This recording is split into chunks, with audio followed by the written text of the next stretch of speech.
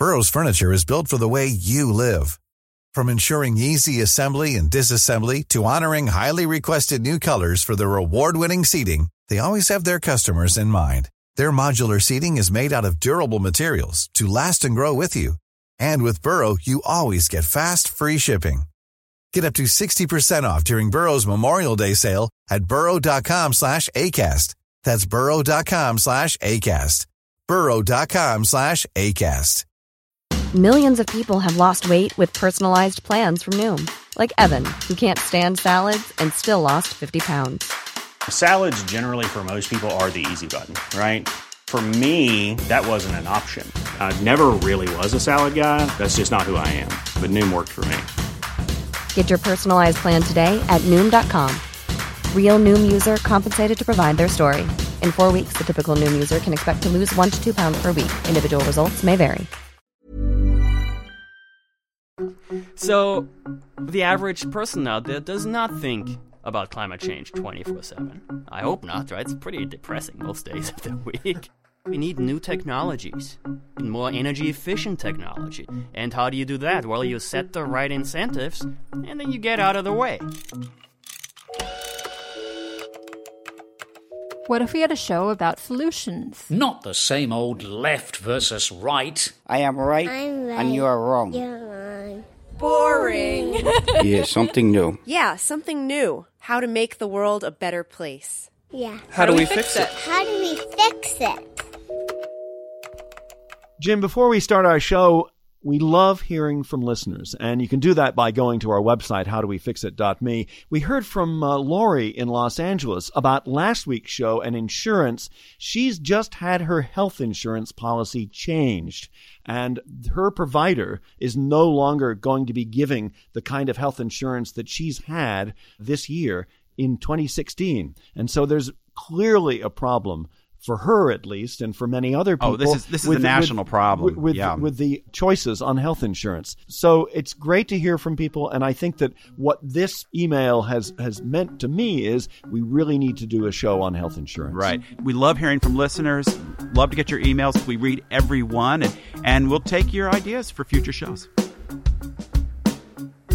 So, Jim, the last show we did was about insurance. How can you be smart about dealing with the risk for disaster? So today, the case for insurance or risk reduction for the planet, climate change. There's a wide range of estimates, and if we really look at worst-case scenarios in terms of possible climate change, it could be something like a 10% chance of really catastrophic outcomes. Some people say, oh, it's only 10%.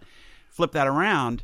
What if 10% is actually kind of a lot? Yeah, this is the show for climate skeptics. I mean, because I think this is the most powerful argument for doing something. It's not that we know what's going to happen. It's that we have no idea what's going to happen. Right. So our guest today is economist Gernot Wagner. He's the author of Climate Shock, The Economic Consequences of a Hotter Planet. And Gernot's also senior economist at the Environmental Defense Fund, joins us in the studio today on How Do We Fix It? I'm Richard Davies. I'm Jim Meigs. And Gernot, you argue we don't know what's going to happen in the future, which I must say is kind of refreshing compared to what you hear from many economists and many skeptics who seem to think they know exactly what's going to happen.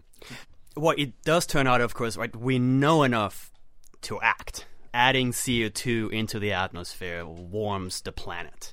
This is not a secret anymore. Yeah, because one of the things I've learned from you is that we've had this link to carbon emissions and climate change for how long? Well, forever, essentially, right? We've had the link forever. Now we've known about it for over a century. So this is not a secret, right? 1896. Literally, 19th century science was when we figured out that adding CO2 into the atmosphere warms global average temperatures by a certain amount. The greenhouse effect is what makes life worth living on this planet, what makes life possible on this planet. So, that said, the what we know has proven to be not nearly enough to prompt us to action. And this is where we go to the known unknowns, or the unknowables, for that matter. Right. The black swan. There we go, yes. So as somebody who spends a lot of time on the more conservative side of the blogosphere and you media, have a lot to answer for. So I'm exposed to a lot of climate skeptics, and I don't agree with them, but I do have a little bit of a sympathy for how they got to their position. But we'll come back to that. But one of the things that you often hear from climate skeptics that to me is a real fallacy is, well, nobody can say for sure what's going to happen. Therefore, why should we do anything? Therefore, I'm sure nothing's going to happen. You don't have to know exactly how much CO2 forces global warming to at least worry about it. I mean, the idea that you can be confident that we can dump tons of CO2 in the atmosphere and nothing's going to happen, I mean, that's the one outcome that just defies any kind of logic. Exactly, right? I mean, and this is where we are immediately with the insurance analogy. Right? Mm-hmm. It's not like you get car insurance because you hope that you will have to use it, right? You get car insurance just in case. And Richard, you mentioned the 10% figure before, right? So, I mean, this is a fairly conservative, lowercase conservative. This is this idea that there's a 10% risk of some kind of climate catastrophe in the future if we do nothing. So unless we act, we will experience major disruptions. We're already experiencing them, right? Hurricane Sandy, Hurricane Irene, hitting New York within a year. Right. Now, a lot of this comes down to just what is the factor by which we think CO2 drives warming. Walk us through the range of possible outcomes from the relatively benign case to the 10% most severe case. The most significant link here is between CO2 in the atmosphere, greenhouse gases in the atmosphere, and eventual global average warming. That's called climate sensitivity. Okay, and CO2 is carbon, the amount of carbon in the Earth's atmosphere. Carbon dioxide, exactly. Right. We know we are increasing levels of carbon dioxide in the atmosphere. That's not a secret, right? There's no opinion about this. Those are the facts. We can measure that. And it was, 280 parts per million before the industrialization started back in the 18th century. Yes. Okay, and now we're up to what? We are up to 400. Okay. So we've already increased those levels by about 40%. And 400, of course, right, is a nice round number. We just passed it last year, and that makes a big difference. Now, global average temperatures have already warmed by about 0.8 degrees centigrade. So you're an Austrian, so you say centigrade. So I guess I'm not American on that one, yes, right? So I believe... So what is it, 2.2 or... a degree and a half, basically, okay. Right? On average. Now, turns out that's the global average. Bad news for your beachfront property. Mm-hmm. So we've already experienced this. This is hitting home. It's that time of the year. Your vacation is coming up. You can already hear the beach waves, feel the warm breeze, relax, and think about work. You really, really want it all to work out while you're away. Monday.com gives you and the team that peace of mind. When all work is on one platform and everyone's in sync, things just flow. Wherever you are, tap the banner to go to Monday.com. Many of us have those stubborn pounds that seem impossible to lose, no matter how good we eat or how hard we work out. My solution is PlushCare. PlushCare is a leading telehealth provider with doctors who are there for you day and night to partner with you in your weight loss journey. They can prescribe FDA-approved weight loss medications like Wegovy and Zepbound for those who qualify. Plus, they accept most insurance plans. To get started, visit plushcare.com/weightloss. That's plushcare.com/weightloss. Already. You know, Gernot, a lot of this is kind of personal for me. I mean, I was literally an environmentalist in middle school. I remember the first Earth Day. Everybody is, right? Every 12-year-old is an environmentalist. Right. My father was an economist, Chicago school, and I can remember Milton Friedman talking about these issues back in the 70s. He was surprisingly supportive of the right kind of environmental regulation that would empower markets to solve the problem rather than top-down regulation. But so you're an economist. Tell us a little bit about your background in the field. I am, yes. And I mean, I can't claim I'm a Milton Friedman school economist, but I'm not too surprised that he will be somebody who says socializing the costs of climate change is not the way to go. So, no, I didn't study at the University of Chicago. I studied sort of economists call it sort of saltwater economics. I was at Stanford and at Harvard, right on the coasts. But this is not a partisan issue. It's just not. Not socializing the costs of what we do it's not green or brown or anything. It's just good economics. So you're an economist who studied this whole field. I'm an economist first, right? And yes, frankly, so yes, I work for the Environmental Defense Fund.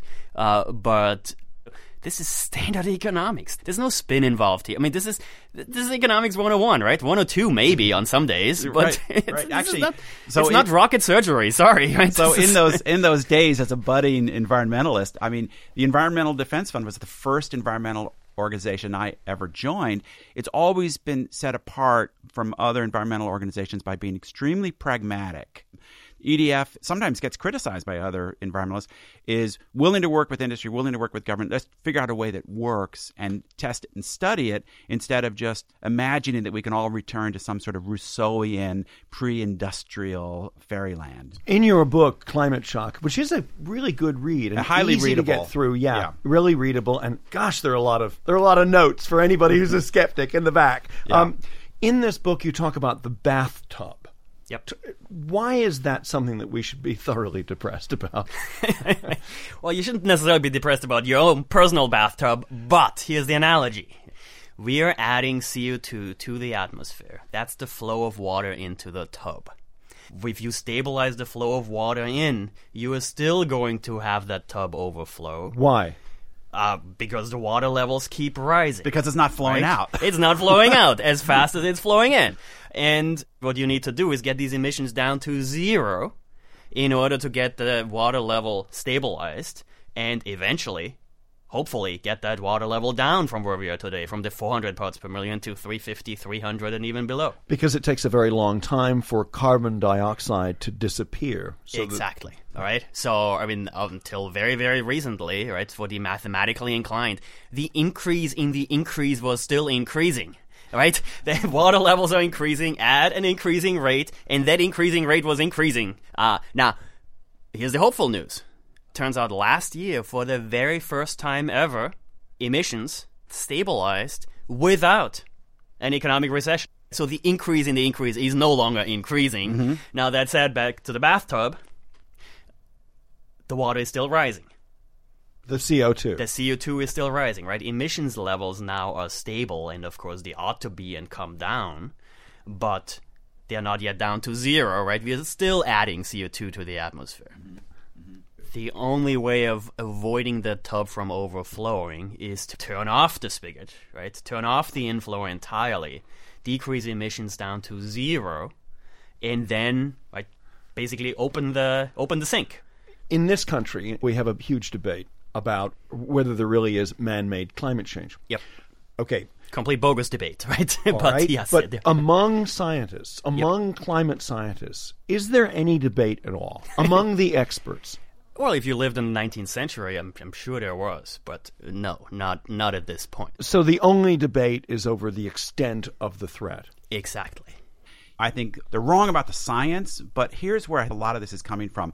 Did you go to the climate march? I skipped it because I was stuck in an office. I did. You had the U.S. Socialist Party, the U.S. Communist Party, the Maoist Party. You had every wacko far-left group in the world out there saying capitalism causes climate change. We need to destroy capitalism to solve the problem. So for people who like free, you don't have to be conservative, just mainstream. People who like the free market. People who like free markets, think free markets reduce poverty and make life better. Yep. They look at this and they see a bunch of people grabbing onto the issue of climate change who always wanted the government to completely take over the economy. Now all of a sudden they have a new argument. It used to be workers' rights or other things. So the left has taken over this. That freaks out people on the right. And I think justifiably as it should. So, and so when we pivot in the show to solutions, how do we convince people who like free markets that we can do something about CO2 emissions without it actually becoming sort of a surreptitious way of re-engineering the economy in the way that the far left has always wanted, with the government takeover of property and huge reductions in individual rights? Yep. That's the completely wrong answer. What do we need to do this? Well, we need new technologies. We need more energy-efficient technologies. How do you get them? Not by going back to the caves. So what you need to do is essentially rechannel market forces from this high-carbon, low-efficiency path we are currently on, and we are, to a low-carbon, high-efficiency one. And how do you do that? Well, you set the right incentives, and then you get out of the way. It's not the bureaucrats in Washington who will invent the future on this one. They will set the right incentives by pricing CO2. But then it's Silicon Valley, frankly, that's going to do this for the rest of us. So walk us through that, the idea of pricing carbon. Because at the moment, you say, and you say this in your book, Climate Shock, that carbon is actually subsidized. It is. Yeah. And you want to reverse that. I mean, we are not even getting the sign right on this one, right? The arrow is the wrong way. Forget what the red number is supposed to be, right? So we are subsidizing fossil fuels to the tune of $500 billion a year, right? Trillion here, trillion there, soon enough you're talking about real money.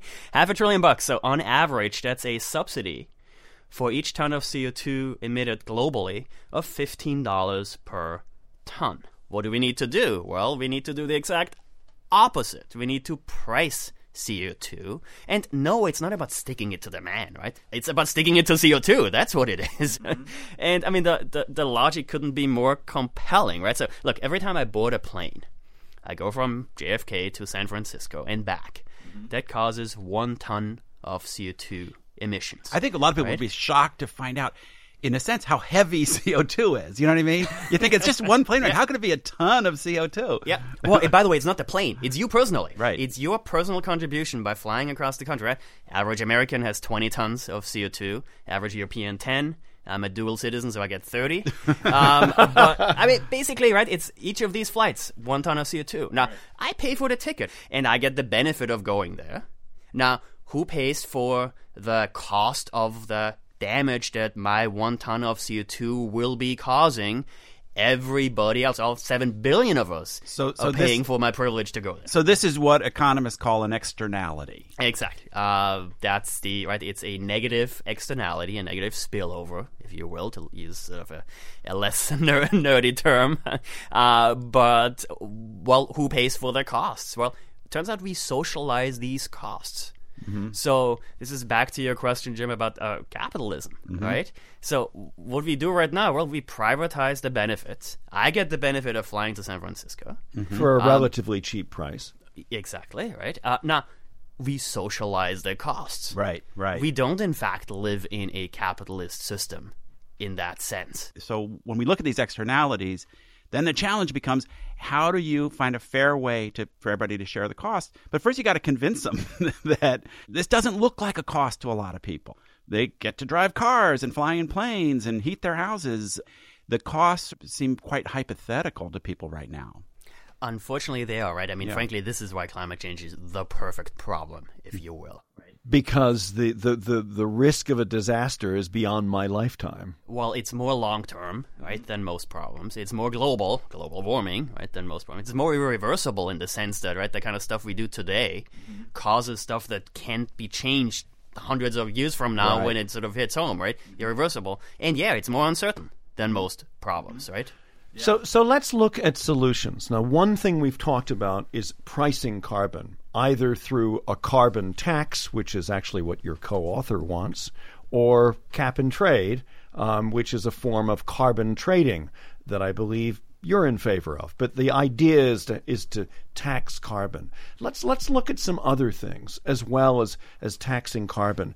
What is the role that can be played by renewable energy, by green energy? Because we've had a real change in literally the last few years, for instance, in the price of solar panels. It's much cheaper to get a solar panel and pop it on your roof than it used to be. I mean, much cheaper is a slight understatement here. So it turns out the cost of solar decreased 80% the last 5 years. 80. 80, exactly. That is huge, right? And, well, what does that do? What we see now is these alternatives are so cheap that now it is purely based on your own personal profit motive. It already pays to look at these alternatives, the low-carbon, high-efficiency world we all like to live in. Now, what does a price on CO2 do? Well, it encourages that even more so. So this is back to this first best economist stance of saying, let's price CO2 and get out of the way. And then, well, in some sense, whatever comes up, right? Whatever is the most cost-effective solution to decrease CO2 emissions. And frankly, it does turn out that just based on pure economics, this is not about liking one versus the other, pure economics, solar energy has decreased in price by 80% and by now has in many areas achieved sort of the holy grail of great parity, i.e. it is cheaper than any alternative out there. Cheaper than oil, cheaper than coal. Cheaper than oil, cheaper than coal, and cheaper than nuclear in this case too. Let's look at individuals. What can we do? Now, you're a good environmentalist, right? I mean, tell me about your lifestyle. You don't even drive a car. I don't have a license. I couldn't drive one if I wanted to, turns out. And you walk to the studio today. I did walk to the studio, yes. And you use a bicycle a lot. I do own a bike, yes. Yeah. That's true. And you don't eat a lot of meat. Or any meat. Right? I don't eat any meat, turns out. Yes, I'm vegetarian, right? And I carry around this sort of beat-up water bottle everywhere I go and teach my 4-year-old to turn off the water when he brushes his teeth. Yes, of course. Now, But does any of this make a difference? Yeah, does it matter? Well, the short answer is no. We can't solve global warming by recycling, right? We kind of know that. That's not a secret. Now, here's the bigger question, right?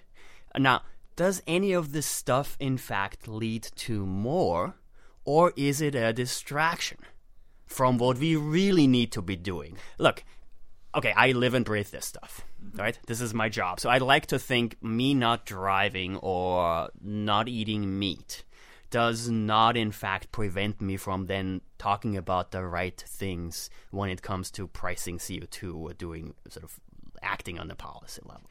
So the average person out there does not think about climate change 24/7. I hope not, right? It's pretty depressing most days of the week. Okay, so now you get someone's attention, right? Do you sort of, quote-unquote, waste that by telling them to recycle more or refuse the plastic bag?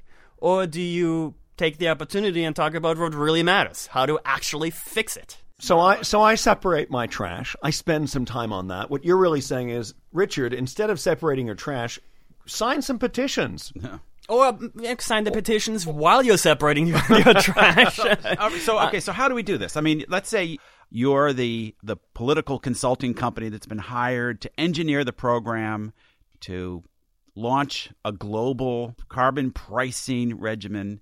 How do we do it? How do we sell it? But also, what does it look like?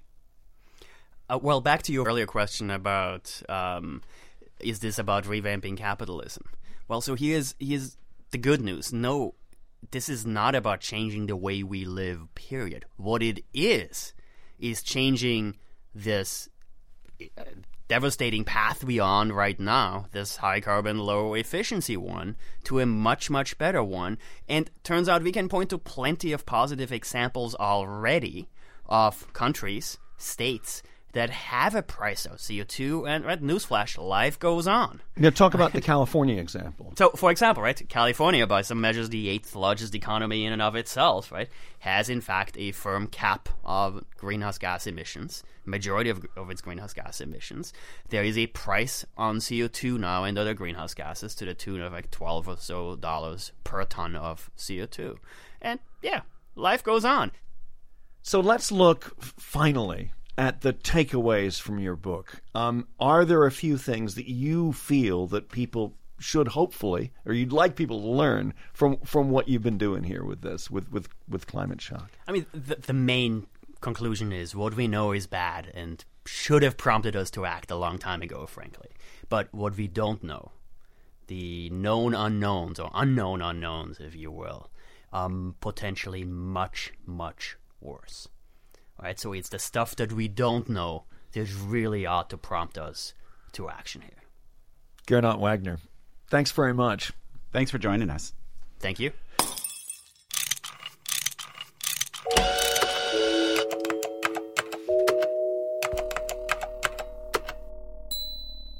So I didn't really know about this before I started podcasting, and that's the importance of downloading. And downloading is a really good thing if you find us, if you want to stay with us and your Wi-Fi coverage, your internet coverage isn't that good. If you download the show, you keep it on your smartphone. Right. Obviously, that makes it portable. And if you can subscribe to our channel, that's great too. Yeah, it really helps us. Thanks. So, Richard, this is first of all, fascinating conversation, something I've been thinking about and talking about my whole life practically. And yet still a challenging one for me. I'm always somebody who thinks that free markets are usually the best way to organize human activity. It's the best for the poor, creates the most opportunity, the most freedom. But there are some limits to that. The idea of a carbon tax makes huge economic sense. I do worry that, like any tax, it falls most heavily on working people. I used to be editor of Popular Mechanics. I know guys who drive pickups 40 miles to work in Montana. Another extra 40 cents a gallon means a lot to them. Can we really trust our government to implement a carbon tax in a way that really is revenue neutral? Will they really cut other taxes to the same amount? And are we do we trust that? Yeah, that's a question, but does it mean that we should not act because we're worried that our policymakers may not act as fairly as they should? Right.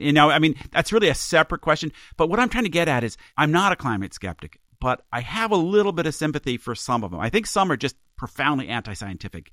It's one thing to say there's some doubt here. It's another thing to say, like, I'm sure they don't know what they're talking about. Well, that's being sure just because the data is a little bit vague is not a scientific position. Well, personal disclosure, I'm passionately opposed to people who think there's no problem at all, and that's because of my wife. She works for the Environmental Defense Fund, and when it comes to looking at the environmental movement, it's easy to condemn some people way off on the left as being crazy.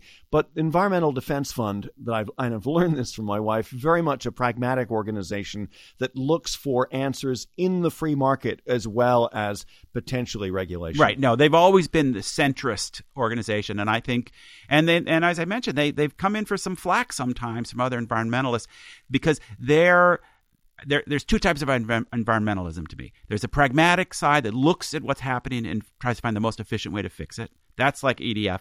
Then there's the romantic side, like Bill McKibben and a lot of others, who imagine a past that was wonderful and agrarian and non-industrial and there's this great nostalgia. It's almost like something from Rousseau for this beautiful, untrammeled life that never really existed. No, and we have to remember that in the past 10 to 15 years, global capitalism, the very thing that many people hate and march against, has brought down childhood malnutrition, poverty, disease. The number of people around the world who live in extreme poverty is far lower than it was 15, 20, 30 years ago. Right. And that's because of this controversial system that we have, global capitalism. It's really amazing that a system that has brought so much good to so many is still so roundly condemned by the people who have the most. The condemnation of capitalism tends to center in very rich countries.